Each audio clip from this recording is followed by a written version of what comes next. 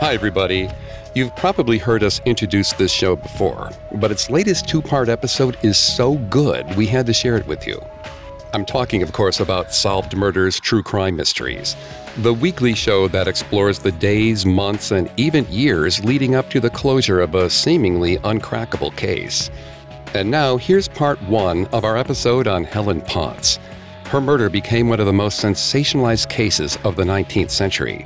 To hear part two, head to the Solved Murders show page on Spotify and listen free. Due to the graphic nature of this murder case, listener discretion is advised.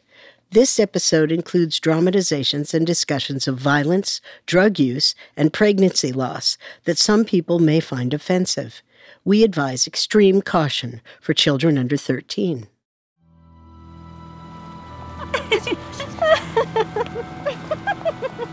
On the night of January 31st, 1890, young ladies of the Comstock Finishing School returned to campus after an evening at the New York City Symphony. It was late, nearly 11 p.m., and they were ready to go straight to sleep. The girls filed into their rooms and prepared for bed. 3 of the young women, Frances Carson, Rachel Cookson, and Bertha Rockwell, took care to keep quiet because their roommate, Helen Potts, was asleep. Helen had been feeling sick, complaining about frequent headaches. That night, she decided to stay home and rest. The girls tried not to disturb her, but Helen woke up anyway. I'm sorry, Helen. Were we too loud? Girls, I've been having such beautiful dreams. I dreamed I was with Carl. Oh, you better go back to sleep then. The man of your dreams will be missing you. The girls turned down the gas lamp and went to bed. But before they had a chance to drift to sleep, a low moan filled the room. Although Helen had seemed in good spirits minutes before, her health had taken a sudden turn for the worse. One of her roommates rushed to her bedside. What's wrong, Helen? I feel so strange, tingly and numb. Don't try to talk. Just lie still. Oh, my dears. I think I'm going to die.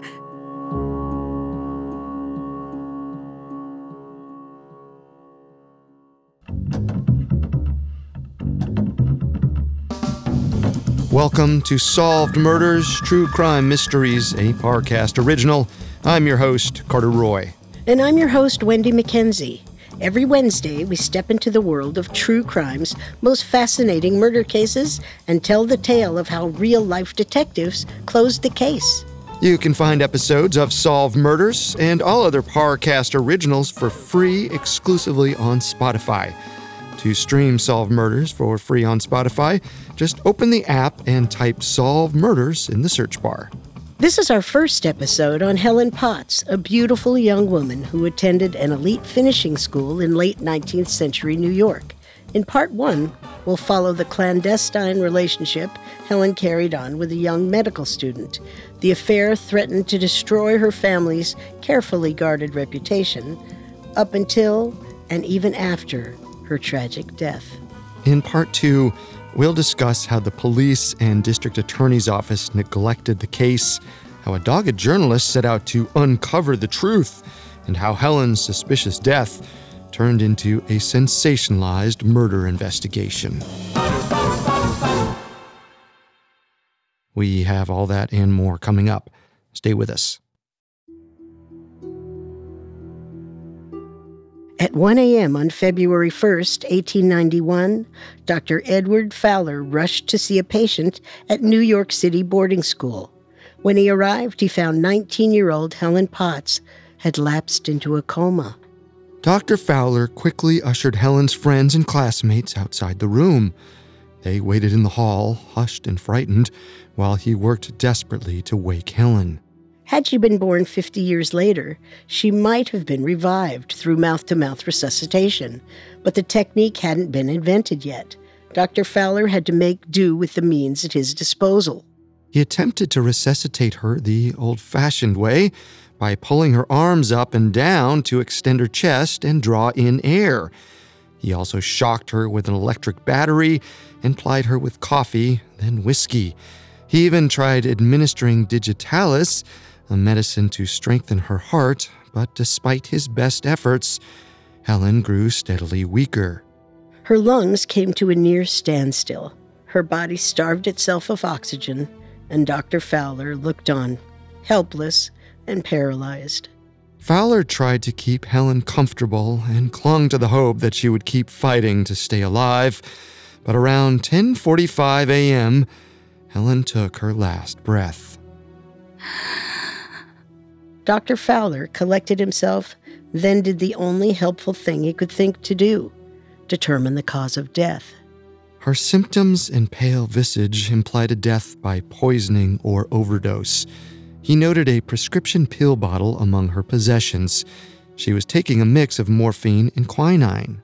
The prescription only contained 6 pills, and directions on the label said that each capsule possessed just 1/6 of a grain of morphine.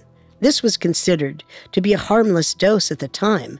Helen was supposed to take a single pill each night.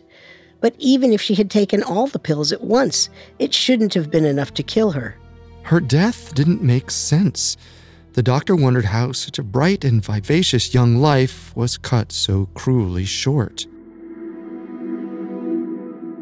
Born on May 3, 1871, Helen Potts was the only daughter of George and Cynthia Potts. Her father was a successful railroad contractor, and the family lived a comfortable life in the prosperous enclave of Asbury Park, near the Jersey Shore. Friends remembered Helen as one of the most beautiful and popular girls in the neighborhood. She was an excellent student, and she excelled at singing and music. An outgoing teenager, Helen took advantage of her town's social scene. The summer she turned 18, she attended a dance held in the ballroom of the Coleman House, an elegant beachside hotel. That night, she met a 19-year-old medical student named Carlisle Harris. Carlisle attended university in New York City, but he was passing the summer at his mother's house in the nearby town of Ocean Grove. Carlisle was handsome, charming, and immediately enamored with Helen Potts. According to George R. Deacle Sr.'s book, 6 Capsules, The Gilded Age Murder of Helen Potts, Carlisle later recalled, "She was the most beautiful girl I'd ever seen. She was tall with remarkably large, dark eyes, an olive complexion, and possessed that crowning glory of all, a mass of chestnut hair." Carlisle was in luck that night. Helen's escort to the dance was an old friend of his. He angled for a formal introduction to the young lady, and the two were soon embroiled in conversation. "Do you dance?" Always.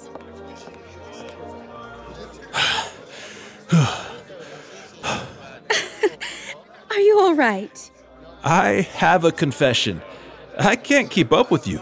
But you were so keen to steal me away from my dance partner. Do you have any regrets? I regret making a fool of myself on the dance floor. I'll never regret getting the chance to meet you. What should we do with ourselves, now that we've met? For starters, you have to give me a chance to redeem myself. I may not be much of a dancer, but do you play tennis? During the summer of 1889, Carlisle and Helen were inseparable. He paid regular visits to her home. There were tennis parties, beach trips, sailing excursions, and picnics. Carlisle even began attending Helen's church to see her sing in the choir. Helen's parents seemed to approve of Carlisle. The young man came from an impressive background. His maternal grandfather was a widely respected physician in New York. Carlisle's parents had separated when he was a child, which was unusual for the time, but his mother, Frances, supported the family by publishing popular Christian literature under the pseudonym Hope Ledyard. She and Helen's mother, Cynthia, were fond acquaintances. Between his grandfather and mother, Carlisle grew up with principled, intellectual role models. But as a youth, he pushed back against their influence. Unlike the successful student Helen Potts, he had dropped out of school at the age of 13.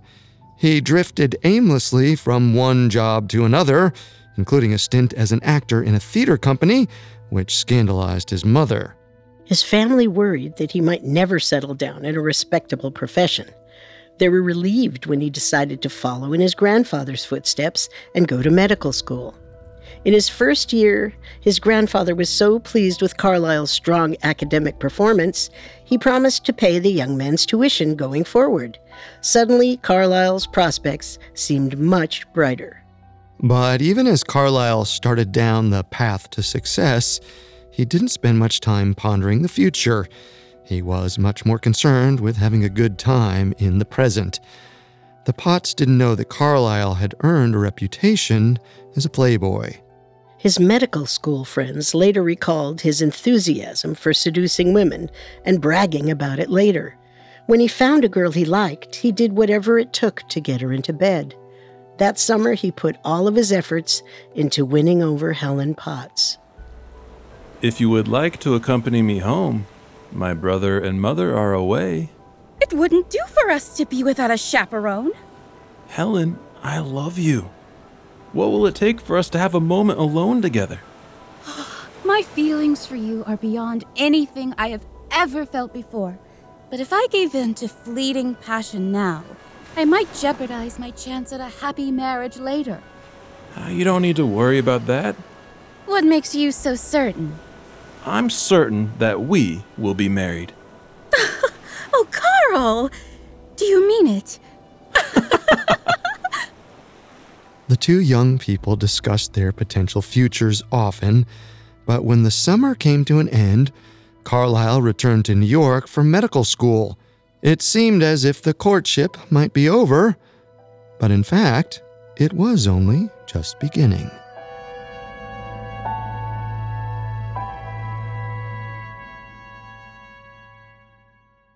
Coming up, Helen and Carlyle construct a web of deceit to conduct a secret love affair. And now, back to the story. In summer 1889, 19-year-old medical student Carlyle Harris fell in love, or at least in lust, with a beautiful 18-year-old woman named Helen Potts. They spent most of the summer together near their family homes on the Jersey Shore, but once the summer was over, Carlyle returned to New York City. The young couple was soon reunited when the Potts family decided Helen should study music in New York City. The family rented an apartment not far from Carlyle's medical school. He continued to visit her over the next few months, so much so that he began to wear out his welcome. Soon enough, Carlyle broached the topic of marriage with Helen's mother. Although Cynthia liked Carlyle, she balked at the idea. She thought they were too young. She assumed the pair were caught in the grip of a passing infatuation. If they really were in love, she told them, they should at least wait until Carlyle was finished with his education before entering a serious arrangement. Until then, she advised that they remain platonic friends. Carlyle was frustrated with Cynthia's refusal of his marriage proposal, but Cynthia Potts' objections weren't the only snag in his pursuit of Helen. Carlyle's younger brother, Macready Harris, was also interested in dating Helen. Macready, what do you mean by calling on the Potts? I've got just as much right to see Helen as you do. She prefers me. All the more reason to cure her of that misfortune. You haven't got a chance. We'll see about that, Carlyle. The brothers' rivalry only increased Carlyle's determination to capture Helen's heart. Carlyle consulted a lawyer friend about the prospect of elopement, but his friend also warned Carlyle that it was a bad idea. But Carlyle didn't want to wait, especially once he learned that his brother Macready was bad-mouthing him to the Potts family. Mrs. Potts, you must watch out for my brother. He's a villain. Oh, I won't hear such talk. We've been so homesick since leaving New Jersey. It's lovely to see Carlyle's familiar face. You don't know him like I do. He has designs on Helen. It's a harmless affection, I'm sure. Nothing about Carlisle is harmless. If you let him worm his way into your lives, you will see his true face for yourself. McCready continued to pursue Helen, hoping that she would forget about Carlisle and fall in love with him instead. On February 7th, 1890, he invited her to visit him at the New York Stock Exchange where he worked. When Carlisle heard about this, he worried that he was losing his grip on Helen. Early the next morning, before Helen could leave for her planned date with McCready, Carlisle showed up at her apartment. He told Helen's family that he planned to escort her down to the New York Stock Exchange to see his brother. Helen and Carlisle left together early that morning. Shortly after, McCready arrived at the Potts residence to pick up Helen. When he discovered she was already gone, he was furious about Carlisle's deception. He correctly guessed that his brother had no intentions of bringing Helen to see him. Instead, Carlisle brought Helen to City Hall. When they got there, he cajoled her with sweet talk. Wouldn't it be romantic if we got married right here, right now? I couldn't do such a thing. Imagine us, husband and wife. Nobody could stop us from being together. But my mother... Once she sees how happy we are, how could she possibly object? Do you really think so? Of course, darling. Perhaps you're right. You do want to marry me, don't you? More than anything, Carl. That morning, Carlisle Harris and Helen Potts got married in secret, under false names. For as much as Carlisle said he wanted to marry Helen, he didn't want anyone to know they were married. Shortly thereafter, Carlisle and Helen found enough time alone to consummate the relationship. Once they slept together, Carlisle promptly lost interest in her. For the remainder of the spring, Carlisle hardly went to visit her. When he did see her, he acted cold and aloof. Helen urged Carlisle to make their marriage public, or at least allow her to tell her mother, but Carlisle refused. He said his future prospects and reputation would be ruined if she revealed that they had rushed into marriage without their family's consent. Carlisle didn't just forbid Helen from sharing the news, he went out of his way to hide their marriage. He even burned their marriage certificate. Helen was distraught. She didn't know what she had done wrong. She hoped things might change after Carlisle's medical school term ended. And by June, both Carlisle and the Potts family had returned to New Jersey for the summer. But unlike their previous summer of love, Helen and Carlisle hardly spent any time together. Carlisle found other projects to occupy his time. He borrowed $600 from his grandfather and used it to open a cafe in Asbury Park, just down the road from the Coleman House Hotel, where he and Helen first met. It seemed like an innocent endeavor to anyone dining on the ground floor, but those who visited the second and third levels discovered something else entirely. Carlisle turned the upper rooms into a private, members-only gentlemen's club called the Neptune Club, which offered alcoholic beverages and illegal gambling. Carlisle soon became too busy with his new business to pay any thought to his secret wife. Until something happened that made concealing their relationship difficult. Helen became pregnant. Carlisle was quick to come up with a solution. You have nothing to fear. I have medical training. I could perform the operation myself and nobody would ever know. Please, Carl. I don't want to lose my child. There's plenty of time for you to have as many children as you like, but right now the timing is all wrong. It would ruin everything. I'm frightened, Carl. If you don't care for our baby, what about me? It's a dangerous procedure. Good God, Helen, you're so obstinate. Sometimes I wish you would die. Oh, none of that now. It would be different if you recognized me as your wife. That way, if I should die during the operation, I'd at least still have my honor. I can't bear the thought of dying in disgrace. Then you'd agree to the procedure if I were willing to reveal our attachment? If that's what it takes, yes. Do you promise to go through with it? I can't be burdened with an infant, not now. For God's sake, yes, Carl. I promise. Carlisle agreed to reveal their secret marriage, but only to one person. Helen decided that this was better than nothing. Early in the summer of 1890, Helen had her friend May Schofield come to visit her. Carlisle also came by to see the Potts family at the same time. The trio announced they were going for a walk to the beach, but once they left the house, Helen urged her friend to go on ahead with Carlisle. She would catch up. It seems that Helen wishes you to confide in me. You two have been keeping secrets. It's true? I can guess what you're hiding. An engagement. More than that. We married last February. It can't be. Yes. We did it in secret and haven't told a soul. Oh, Carl, you must not keep up this charade. I will go back to Helen and press her to share the news. Her mother has to know about this. You will not. I'd rather both of us were dead than have this come out. You must not say such things.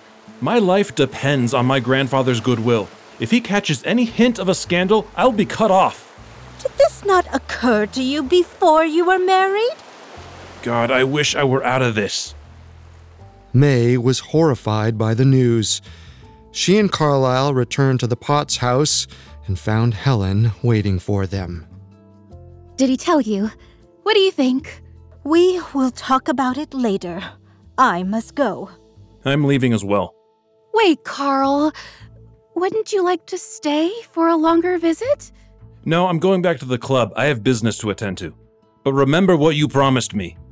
Yes, I remember. Later that day, Carlisle returned to the Potts house. He told the family he was taking Helen for another walk. Her mother expected that they'd be back within minutes, but they were gone all afternoon.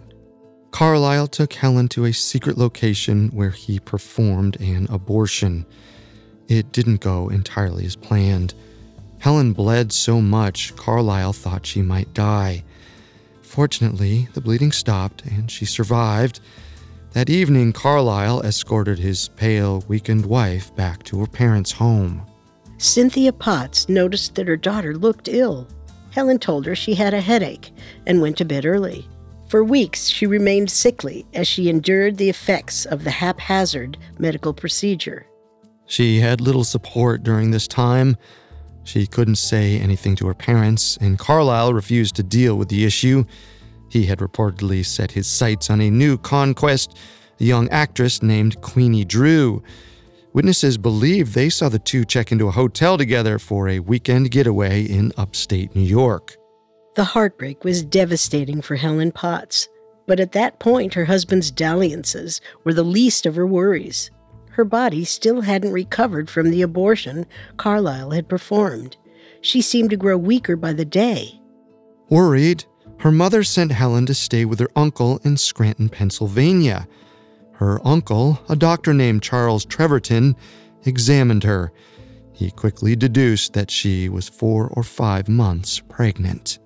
Carlisle had botched the abortion procedure. Helen was still carrying the fetus, and she was in danger of becoming septic.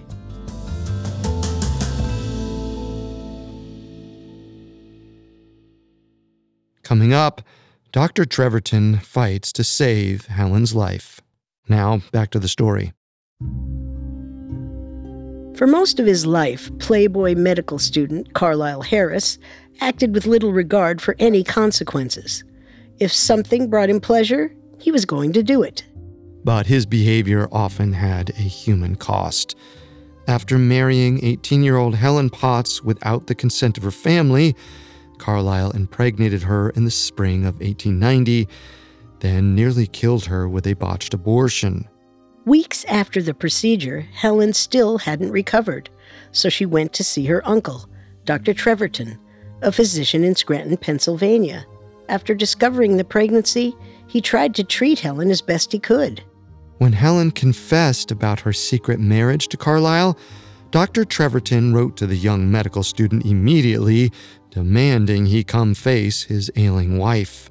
On July 29, 1890, Helen went into labor. She was still having contractions 4 days later when Carlisle arrived in Scranton. Dr. Treverton was too busy trying to keep Helen alive to deal with Carlisle, so he sent his nephew, Charles Oliver, to occupy the young man until Helen was well enough to see him. As the two young men visited the local attractions around town, Carlisle bragged to Charles about his way with women. He claimed he could seduce anyone. Sometimes he plied them with liquor until they couldn't resist him. Other times, he found other ways of getting what he wanted. Some women are frigid until you offer marriage. I've gone so far as to wed 2 women. Once you marry them, they can hardly deny you your privileges as husband. Good God! You can't stand by 2 marriages at once. I don't have to. One gal wants nothing to do with me anymore. I haven't seen her in more than 2 years. I expect Helen will toss me aside as well, once this whole affair is over. Doesn't that bother you? On the contrary, all things come to an end. We'll both be better for it. While Carlisle boasted to Charles Oliver about his philandering ways, Dr. Treverton finally managed to induce Helen. She gave birth to a stillborn fetus. As she recovered, Dr. Treverton met with Carlisle to discuss the young man's intentions with his niece. I can't say I approve of this match after your despicable behavior. Don't be so harsh. I've treated Helen very well. She can't pretend she hasn't found our time together amusing. But you've destroyed her. She's a fallen woman now. I don't see why that's so. We're very fond of each other. Our only sin is loving each other. The gall of you. You call that love? There was nothing loving about that ghastly operation you performed. And on your own wife, no less. I saw no reason why her youth should be spoiled. She objected, and she nearly died. But she's all right now, isn't she? Dr. Treverton was outraged by Carlisle's behavior. He considered writing to the young man's medical school in order to get him expelled, but he was afraid this might bring scandal to Helen's family. In the end, he decided to stay silent to protect the Potts' reputation, letting Carlisle off with a stern warning. Once the ordeal was over, Carlisle saw no reason to remain in Scranton during Helen's recovery. He returned to Asbury Park in New Jersey. He visited Helen's mother and vaguely informed her that Helen was sick and wished to see her. Then, feeling free of the whole episode, he went back to running his gentleman's club. But while Carlisle seemed to face few consequences for his treatment of Helen, he couldn't escape the eyes of the law. On August 20th, 1890, police raided the Neptune Club for illegal gambling.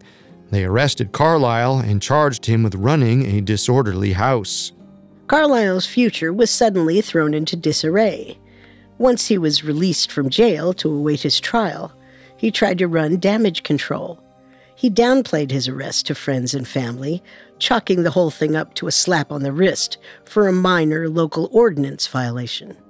In the fall of 1890, Carlisle returned to New York City to start his 3rd year of medical school. But as he tried to move on from this new scandal, an old one reemerged. On Carlisle's advice, Helen's mother, Cynthia, went to visit her daughter in Scranton, Pennsylvania. After the traumatic pregnancy and stillbirth, Helen couldn't bear to keep the secret of her marriage any longer. She told her mother everything. Mother, I thought he loved me. He told me he did. I never wanted to hide this from you, but I was so afraid to lose him. Oh, my goodness. Oh, my poor child. What will happen to me, Mother? We must rectify this. We have to set things right. Cynthia Potts wrote to Carlisle immediately, demanding answers. Carlisle admitted that Helen was telling the truth. They had been secretly married for more than 6 months. As soon as Cynthia could leave her daughter's bedside, she rushed to New York. She confronted Carlisle, demanding to see proof of the marriage. Carlisle had burned their marriage certificate, but he was able to request another copy. Worried about the legality of the marriage, Cynthia was horrified to see that Carlisle and Helen had used fake names when they wed. If everything is as you say, why on earth wouldn't you tell the alderman your true name? I thought it was quite clever for Helen and I to use false names.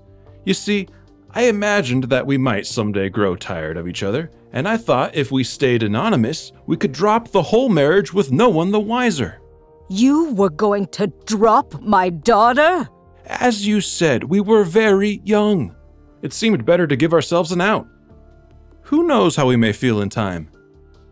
Carlisle's brash honesty appalled Cynthia, but she thought it was better to have her daughter legitimately married to a scoundrel than to have rumors spread that Helen had gotten pregnant while unmarried. Cynthia pressed Carlisle to make the marriage public with a new ceremony in a church surrounded by family and friends. Carlisle had once spent months trying to persuade Cynthia to give him permission to marry Helen. Now that the shoe was on the other foot, Carlisle had no interest in being tied down. He found a way to stall. He told Cynthia that her daughter wasn't ready to be a doctor's wife. She wasn't sophisticated enough. She was too impulsive. She gave her opinions too freely. She needed training before she could join the society he expected to mingle with. Carlisle suggested that Helen attend the Comstock Finishing School, where she would learn the necessary social graces of being a proper lady. Cynthia agreed that this would be the next best step. In November, once she had recovered enough, Helen moved to New York City to begin her lessons. Her studies coincided with Carlisle's third year of medical school.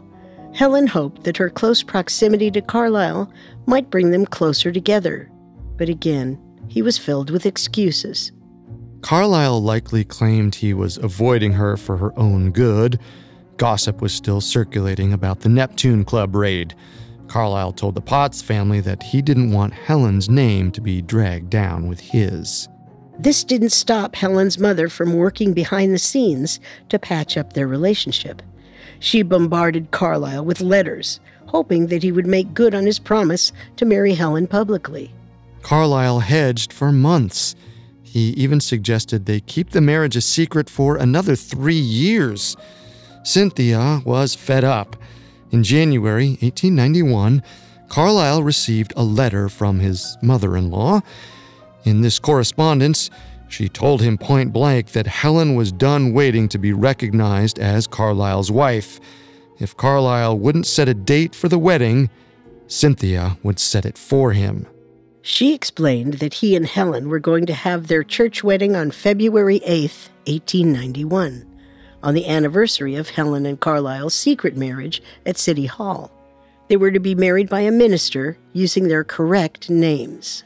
Though Cynthia's letter didn't contain a threat, perhaps Carlisle thought that if he refused to comply, the Potts family would expose him for the deceitful brute he was. After reading the letter, Carlisle immediately wrote back, "All your wishes shall be complied with, provided no other way can be found of satisfying your scruples." The Potts family was relieved, especially Helen. It had been a horrible year. She somehow still loved Carlisle, but everything had gone wrong since the moment she agreed to marry him. Still, Helen felt hopeful. She thought things were finally going to turn around. She'd soon be free of all the secrets that burdened her. She would live openly with the husband she adored, spend the rest of her days as the loving wife of a respected physician. She believed better times were ahead. But for Helen Potts, time was about to run out.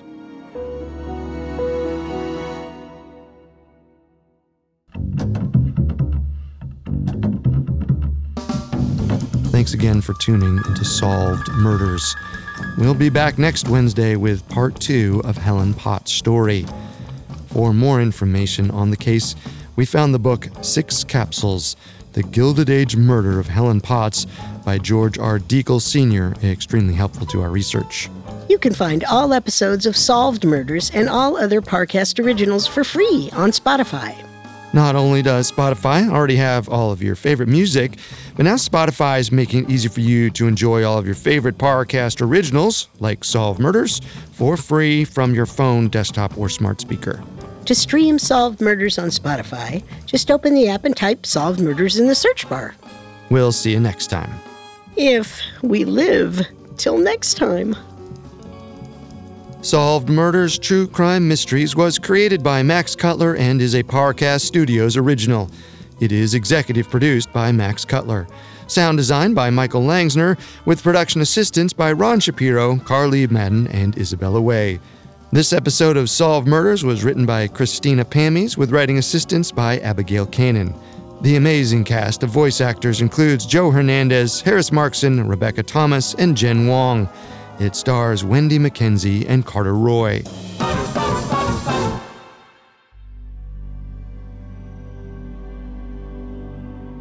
Thanks for listening. You can hear part 2 right now. Just follow Solved Murders True Crime Mysteries free and only on Spotify.